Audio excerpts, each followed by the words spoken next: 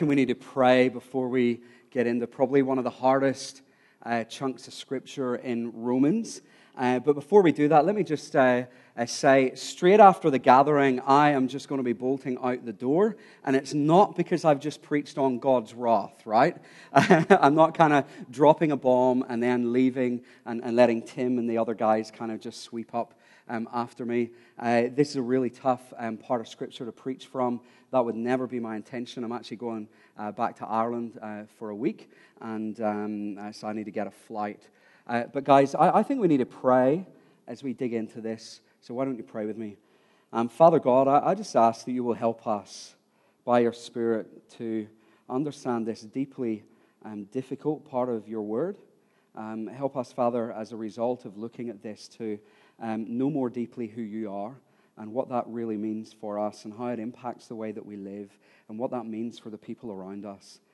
Father God, would you not just help us to engage with this intellectually, but would you help us to engage with this in the depths of our heart in such a way that we see encouragement and transformation and rebuke and all of those things kind of working, Lord, so that you might make us more like you. Amen. Over the last number of months, Catherine and I have been watching an awesome show on Netflix called Atypical. Has anybody watched Atypical? So good. It's the story about a young bloke on the autism spectrum called Sam Gardner. And really, it's a bit of an exposition, a bit of an insight into the life of his family and how his autism kind of impacts his relationships with his mom, with his dad, with his sister. And in it, you just get this no-holds-barred, the good, the bad, and the ugly, all kind of just coming straight through to the foreground. Doug, his dad, right, is this kind of like resolute Brooklyn. He sounds like he's from like an Irish background, paramedic, who works hard. He loves his family. At first, when he found out about his son having autism, he found it deeply, deeply hard. But he was courageous enough, and he was strong enough that with the help of his family, he kind of rose to that, continued to love his family, and continued to do that with his heart on his sleeve. And we kind of pick up the story a little bit later. Elsa, Sam's mom, she's kind of depicted as the backbone of the family. She's the person who has kind of discovered everything that there is to know about people that are on the spectrum and then kind of sought to build a family of love. And sometimes she's a little bit overbearing in her love, if you've seen it. She overparents just a little bit. But for her, she is kind of just this picture of the person that's holding the family together. It's really authentic, it's raw, and it looks like when you're watching this couple, and when you're watching this family just play out on screen, it looks like nothing could go wrong. Their love looks like it's completely solid, like things are strong. They've sacrificed for each other so much. They've worked out ways of being able to care for one another for many years through the ups and downs of life. Then one day, Elsa randomly meets this sexy barman, right?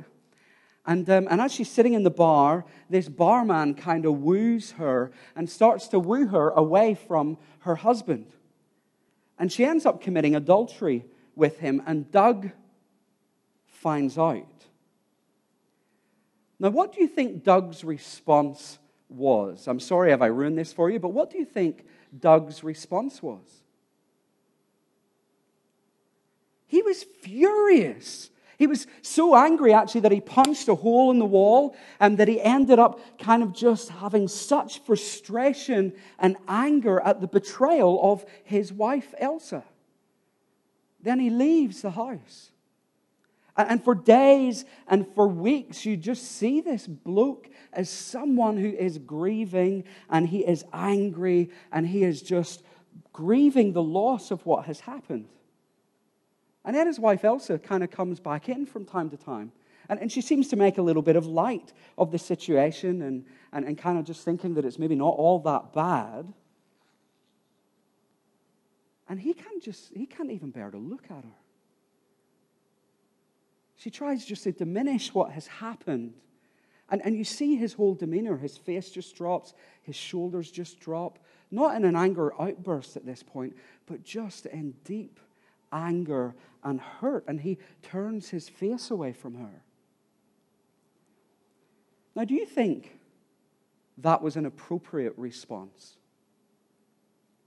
I'm not asking if you think that it was appropriate for him to put his fist through a wall or kind of the moral around the whole situation, but his emotional response. Was that an appropriate response, do you reckon? I'm seeing a few nods. You're kind of too scared to answer, aren't you? I want to say yes. I want to say that his response to that situation was entirely appropriate. Why? Why? Well, I want to suggest to you that his response of anger and his response of wrath was appropriate because of his deep love for Elsa. It's appropriate because of his deep love for Elsa. In fact, if Doug would have responded in indifference, or if he would have responded by just shrugging his shoulders and going, yeah, you know what, Elsa, it's kind of not that big a deal. It's no worries. What would you think about him? You'd think there was something wrong, wouldn't you? You wouldn't really think that he loved her all that much. You see, indifference is not the opposite, or indifference is the opposite of love, not anger. Let me say that again. Indifference is the opposite of love, not anger. It's because Doug loves Elsa that he is angry at this situation. It's because Doug loves Elsa that no other response really is all that appropriate, right? Now, why are we looking at atypical? Well, I want to suggest to you today that the only way that we can understand this really tough idea of God's wrath is if we see it in a similar light, relationally, but then in a similar light philosophically as well, as we think about what wrath is and what it isn't. And I want to suggest to you today that God's wrath is an appropriate response from a loving God towards his people who have turned away from him. That God's wrath is an appropriate response from a loving God towards people who have turned their back on him and betrayed him. And as we work through that, I want you to have that picture just in the back of your mind. And we're going to look at four things: the reality, the reason, the result, and the response of God's wrath. So firstly, the reality of God's wrath. There's no avoiding this, right? We can't kind of read the Christian Bible and get to this point and then just skip over it. There's absolutely no avoiding the reality of God's wrath here. It's in plain sight, isn't it? The wrath of God is being revealed from heaven. But the reality of God's wrath is not something that is in opposition to his love, but something that is an appropriate response because of his love. Imagine with me for a second, right, that Doug was like God. Now, he's not God, but imagine that Doug is like God, and we're a little bit like Elsa.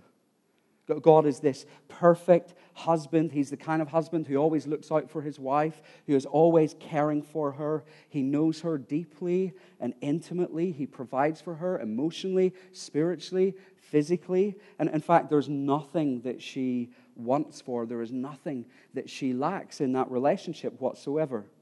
He's there when she cries and when she laughs.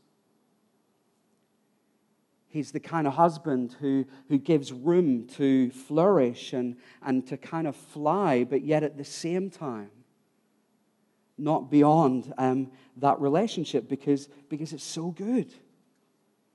Like there's literally in this relationship no time where you would feel unloved, underappreciated, where you would feel that you were insecure or undervalued. There would never be a time in this relationship where you would feel under par or not without purpose. Like just perfect love. But then you go and believe the lie of the sexy young barman, right? And he starts to woo you away, and you committed adultery. And just like Elsa, you started to make light of the whole situation and just go, well, God, you know what? It doesn't really matter all that much. It was just a little fling. It's no big deal. He doesn't mean much.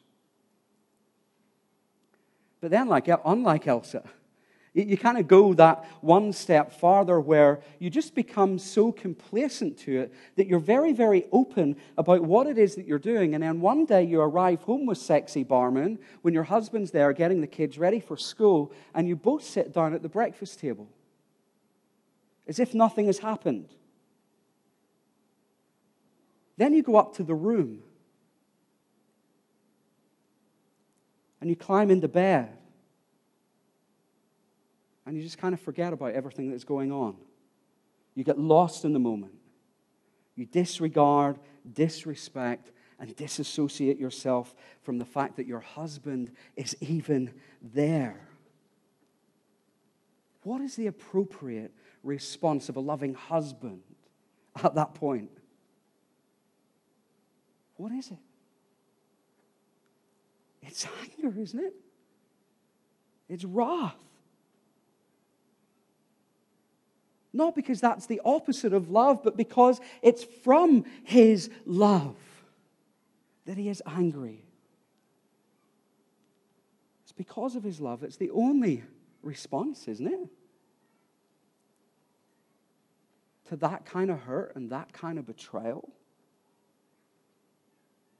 To that kind of injustice. Established, I think, part of what Paul has got in his mind here is the whole way back in Genesis 3. And this picture that I've just presented to you, I think, reflects what happened back in the Garden of Eden in Genesis 3. And ever since then, every person that has ever lived has responded to God like that, which we'll get to in a moment. But for now, I want you just to feel the reality and even the appropriateness of God's response in this, if what the Bible says is true. But I also want you to see something else. I want you to see that unlike Doug, right, God's wrath and anger is different. The problem for us is we experience wrath that is kind of all warped by sin. And it's very easy for us to look at Doug and go, well, he shouldn't have punched the wall. He shouldn't have kind of done all of the things that he did. And he was probably actually complicit in some way because he wouldn't have been all that perfect, right?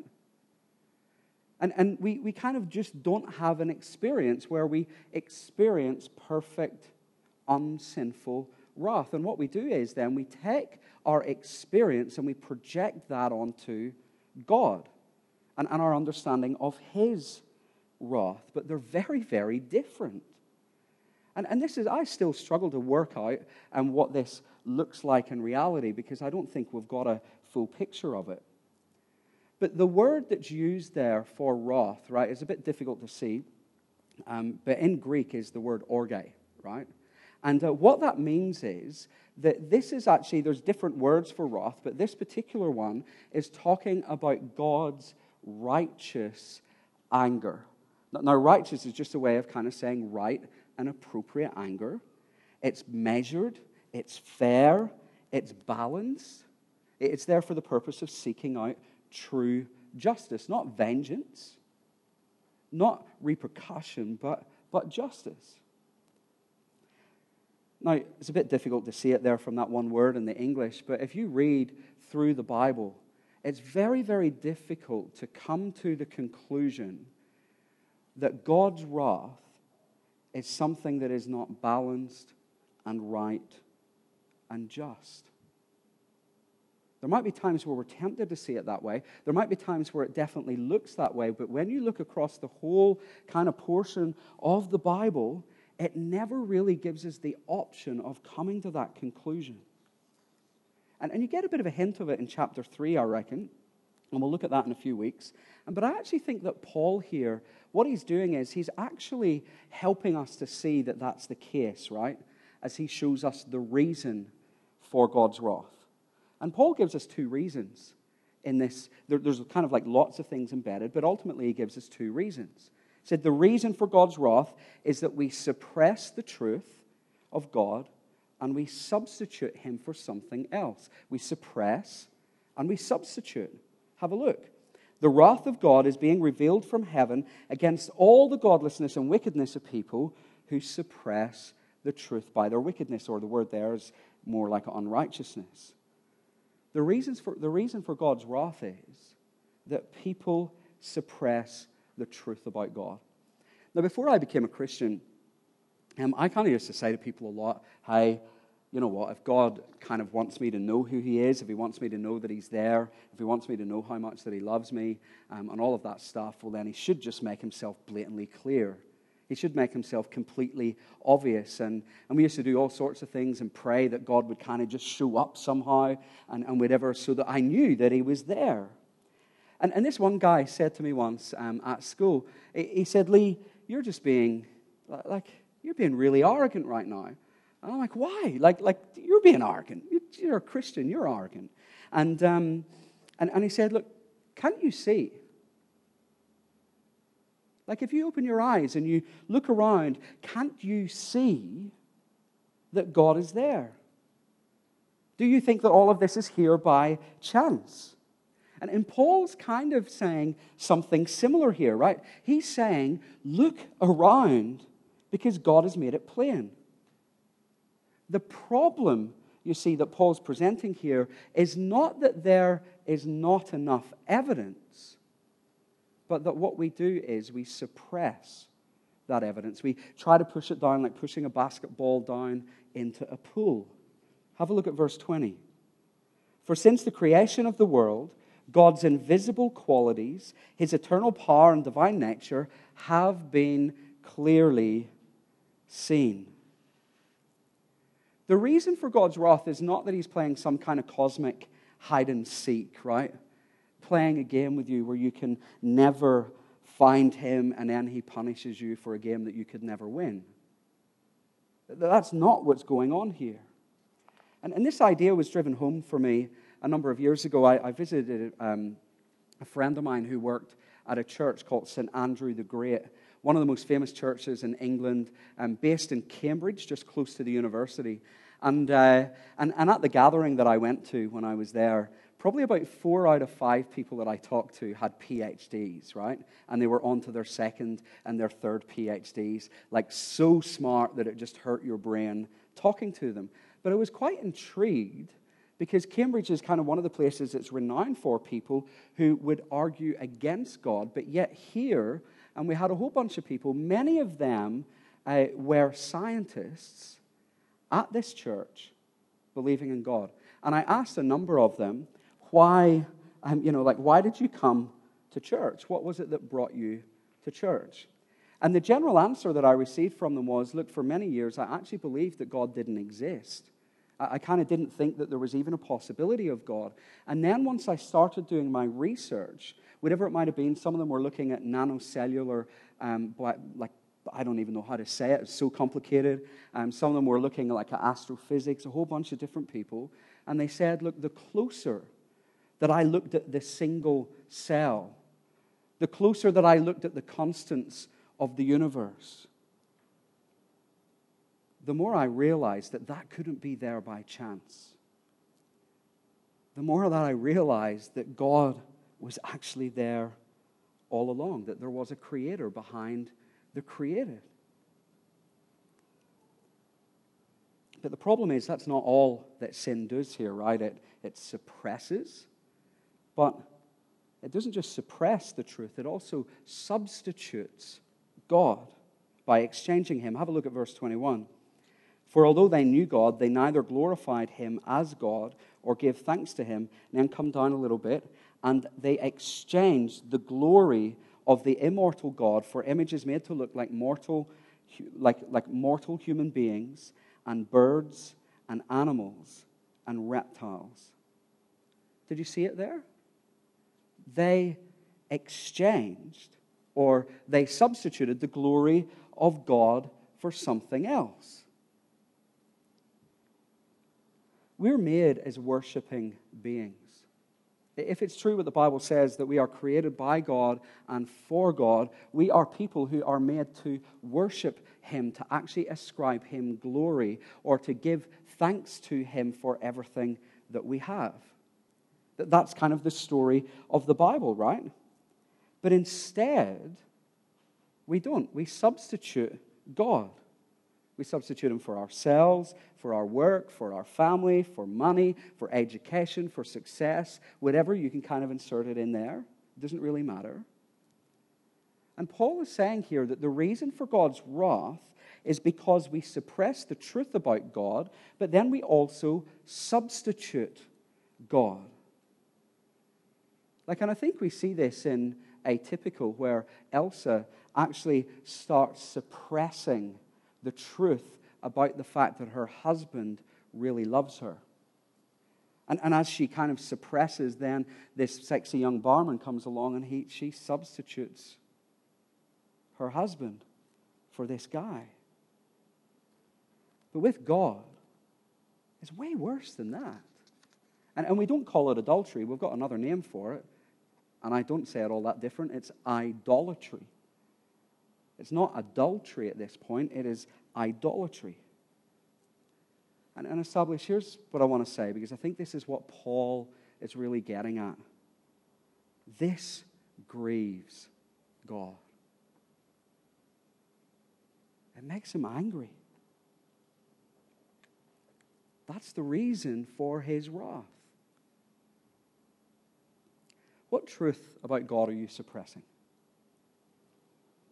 At Establish, we love the fact that people can come here and they can explore Jesus, and that you guys can do that even over a long time, and we wrestle with you on the evidence for Jesus, and we wrestle with you for the existence of God, and how faith in Jesus is the core thing to live for, and we love that. And we want to continue to be a church that keeps on doing that. But let me just ask you today, could it be that the reason that you haven't put your trust in Jesus yet not be so much because of the evidence, but more as a result of the fact that you're just pushing that evidence down? Every time it gets close to kind of coming up to the surface, you just keep on pushing it down and suppress the truth. Could it be that the evidence is actually all around you?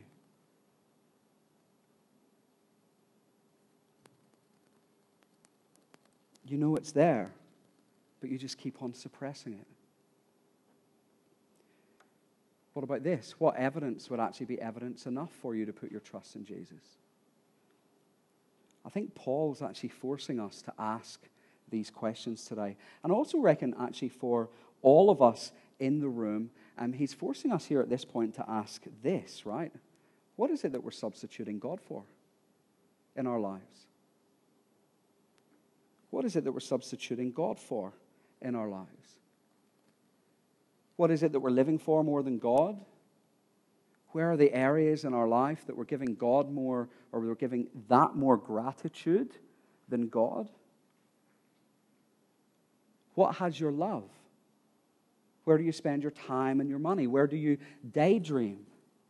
What are the things that you think about that will be the thing that means that you will have had success and that you will make it? Now, I suspect that there's many things, right? Many things that you could put as an answer to that question, because God has made this creation for us to enjoy. And there is enjoyment to be found in it. Those things are not inherently bad, but if we do not have God as number one in all of those questions and in many other, and in fact in every area of our life, then what we are doing is we are substituting God. The reason for God's wrath is that we have suppressed the truth about God and we have substituted Him for something else. That's the core diagnosis, right, of what Paul's talking about here, which we need to grasp, because if we don't, we get the next bit terribly wrong. So we need to grasp that this is the diagnosis, because if we don't, we get the next bit terribly wrong as we look at the result of God's wrath. And you see what Paul goes on to describe in verse 24. If you've got your Bibles, have a look, because you see that he kind of has that word for. he goes on to describe then what the result of suppressing and substituting is. I don't know if you noticed in verse 18, right? So just come back with me to verse 18. Something really interesting. Paul's not talking here about the future wrath of God, right? He's not talking here about the future wrath of God, a time where Jesus will come back and judge the living and the dead. And what he's saying here is that the wrath of God is being revealed. Do you see it? The wrath of God is being revealed. It's something that is present tense. Now, next week, we're going to look at the wrath of God in the end as we look at Romans chapter 2. But here we have to ask, what way? Like, that's a really, really weird thing to say, isn't it? In what way is the wrath of God being revealed in the present? Here's what Paul says. I think it's God as well, right? Here's what Paul says. This phrase, God gave them over. In fact, to make sure that we get the point, Paul says that phrase and he repeats it 3 times, right? In verse 24, verse 26, and verse 28. And what he basically means is that God, the wrath of God, is being revealed in the fact that God has given people over, and basically what that means is he has given them what they want. That's the basic understanding. It's kind of like God saying, look, you want to suppress the fact that I made the world and everything in it and that I made you. You want to kind of look at the hints in creation and just choose to ignore me. You want to kind of choose to live as though I don't exist. You want to live for everything else other than me, then I'll hand you over to that. I'll give you over to what it is that you want. And establish, I think that's one of the scariest lines in this whole bit. That God would give us over to what we want. That idea of freedom is kind of really appealing, isn't it? It kind of feels like this is the place where we would flourish, and this is the place where we would get the most out of life. But according to the Bible, all this means is that we just substitute God for something else that will never deliver what it is that we truly need, and we will never truly find ourselves. We'll be constantly looking for the next thing. We'll be constantly doing that, and as a result, we'll be constantly seeing the wrath of God just being revealed in our lives as we just continue to ignore him. Interestingly, Doug does this to Elsa, I think. He ends up handing her over to her own desires, essentially, and she goes, and you see her in the story kind of just going around trying to fill that void with all sorts of things, and none of it works.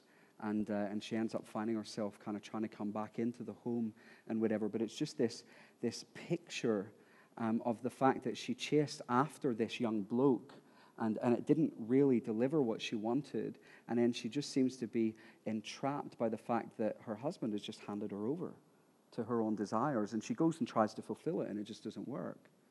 It really, really insightful part of that drama, but it's much more serious for us, right? Because you see, in God handing us over to our own freedom and our own desires, what happens is that we're cut off from the ultimate source of good. We're cut off from the life giver, from the one who made us, from the one who knows what it is that makes us tick. And as a result, we see as well that what we do is we cut ourselves off from the one who sets the ultimate good in our world. And we start to set our own laws and our own morals. And instead of those things bringing us great freedom, they seek to kind of slave us in many ways. And as we're kind of cut off, we just see that God's rules and his things are things that are there just to crush us and control us. And what Paul does is he just then highlights, right, some evidence that what he has said is true. Really what he's trying to do is he's trying to show the symptoms of the fact that the diagnosis is true, that what all people have done is they've suppressed and they've substituted God. And we have to get the balance there right.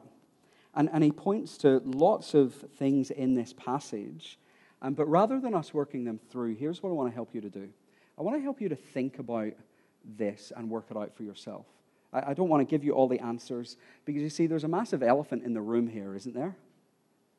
Huge elephant in the room, because he gives an example of same-sex sex in this. He actually even uses some words that are really difficult to deal with.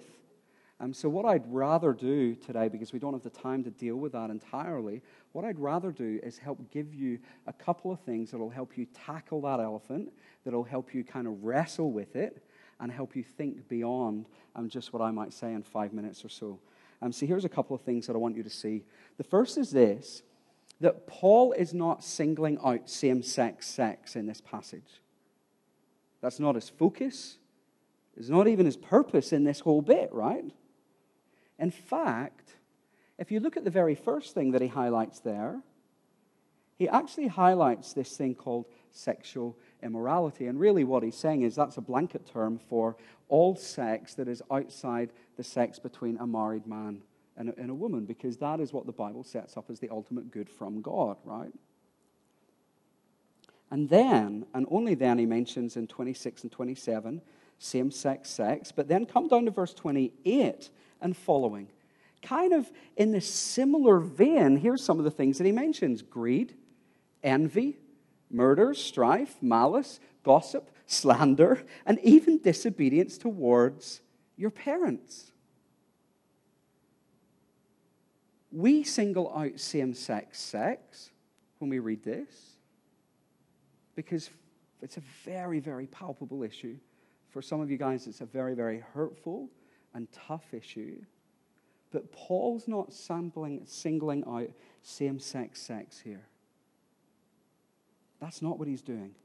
What he's saying is, you want to see that what I'm saying is true, then have a look around. And here's just a cross-sample of a whole range of different things that point to the fact that what people have done is they have suppressed the truth about God and substituted him. That's what he's trying to do. And Christians have got this wrong in the past, right? This has led Christians and churches to overemphasize stuff like this. And as a result, we've deeply hurt people and deeply hurt people within the LGBTQI community. We've alienated people who struggle with same-sex attraction. We've done all sorts of things because we have got this wrong and we haven't really grasped what Paul's really doing here. And I want to say to you that if you are one of those people that have kind of sat at the wrong end of this, I want to actually say sorry. Deeply, deeply sorry that that's been your experience. But I do have to say here as well, the second thing, that it doesn't mean that these things don't matter. Everything on this list matters. In fact, Paul could probably continue the list way farther. Everything on this list matters. And if we don't understand what Paul's trying to do here, it's actually really easy just to rub that bit out, to kind of read it like, you know what I mean, you're not going to read this with your mates in the cafe. Really, you'd probably just flick over this bit. But we can't do that. Paul is saying that these things matter. He's not saying that there's an ultimate difference between one or the other. He's just saying that they all grieve God. Because they're a reminder of the fact that we suppressed him and we substituted him. Third thing, the example that Paul gives here as are a result of God's present wrath. They will not ultimately be the reason for his future wrath. Let me say that again. The examples that Paul gives here are a result of God's present wrath. They will not necessarily be the ultimate reason for his eternal future wrath. Now remember the reason. What's the reason? Tell me, the two S's. Suppress and substitute. That is ultimately what God's final judgment will be against. The other things matter for sure. It's not that those things won't be brought to account, they will. But these things are the result of God's present wrath, not necessarily his future wrath. And finally, you need to see that the things on this list don't exclude you or anyone from the saving work of Jesus. The things on this list don't exclude you or anyone from the saving work of Jesus. And to better get that, we need to look at the last thing, which is the response of God's wrath. You see, all of this comes in the context of what we looked at last week. If you weren't here for the sermon last week, go back and have a listen. But all of this is in the context of the fact that Paul is saying that the gospel about the good news of Jesus is something that is good news for everyone because it brings salvation to all.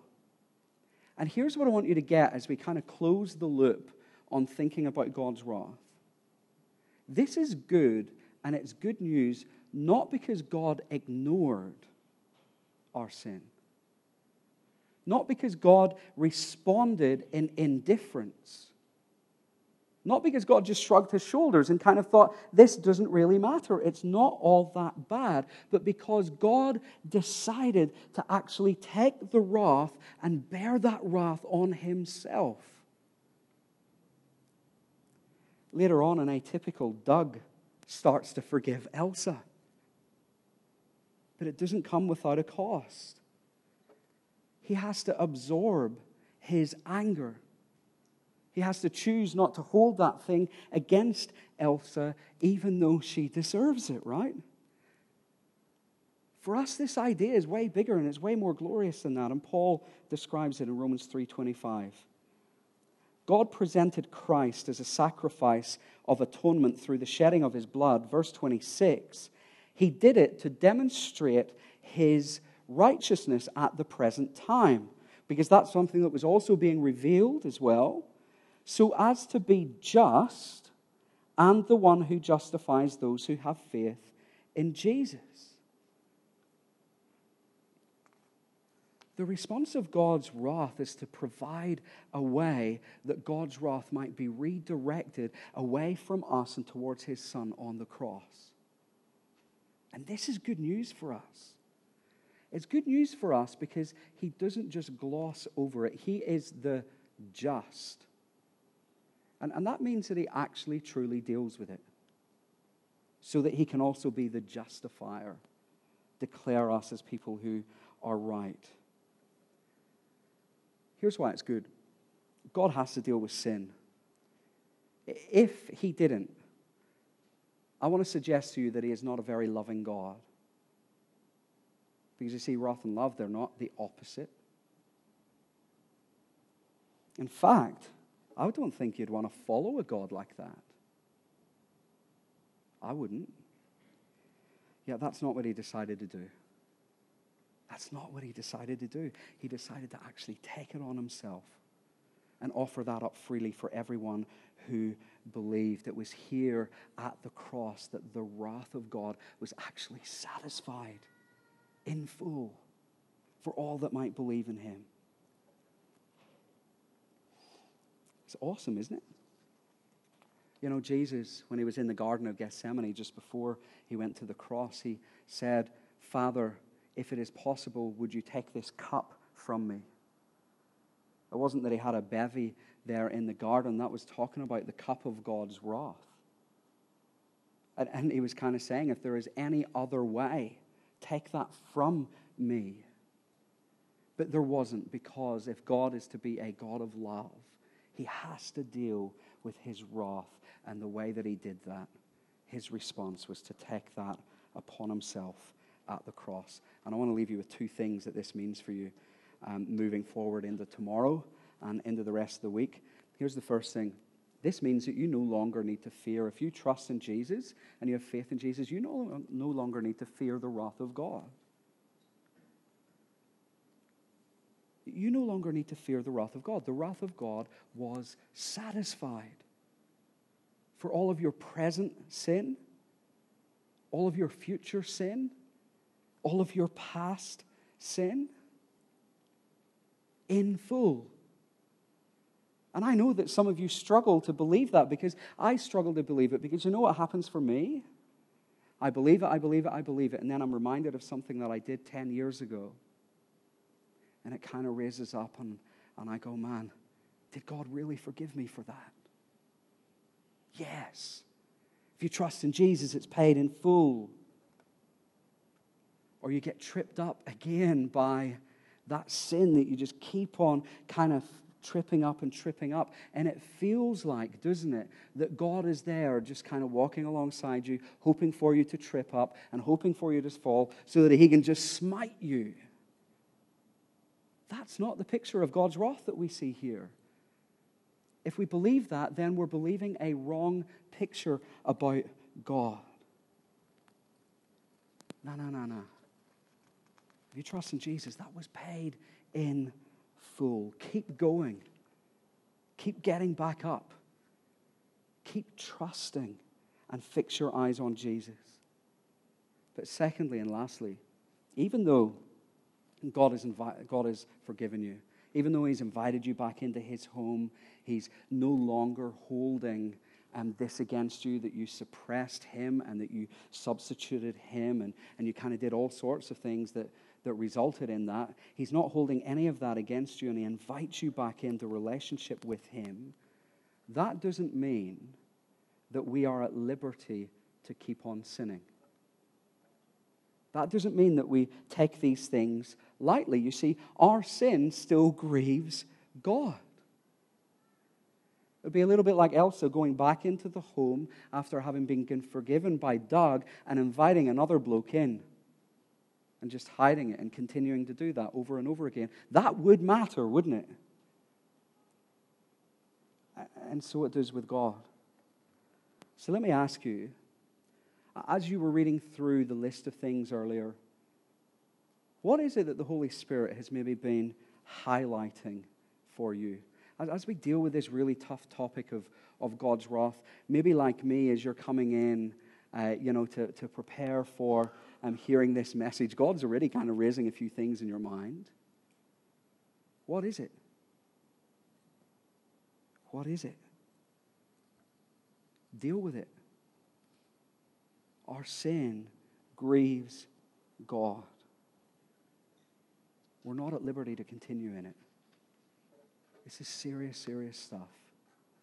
But we know, because Jesus paid the price for us, that we can ask for forgiveness, and he will forgive us. Established, this has been huge. But if you're going to understand God's wrath, you need to see that the reality of his wrath is that it's not something that is separate to his love, but it's something because of his love. We need to grasp the reason and really, really get the reason for God's wrath, and that is that we suppress the truth about God and we substitute God for someone or something else. And because of that, and it's only because of that that we see the result of God's wrath, that people are handed over to their own freedom, to their own life without God. But God's response to that, and how good is this, that he made a way that wrath could be redirected so that we could stand here justified. I'm going to pray.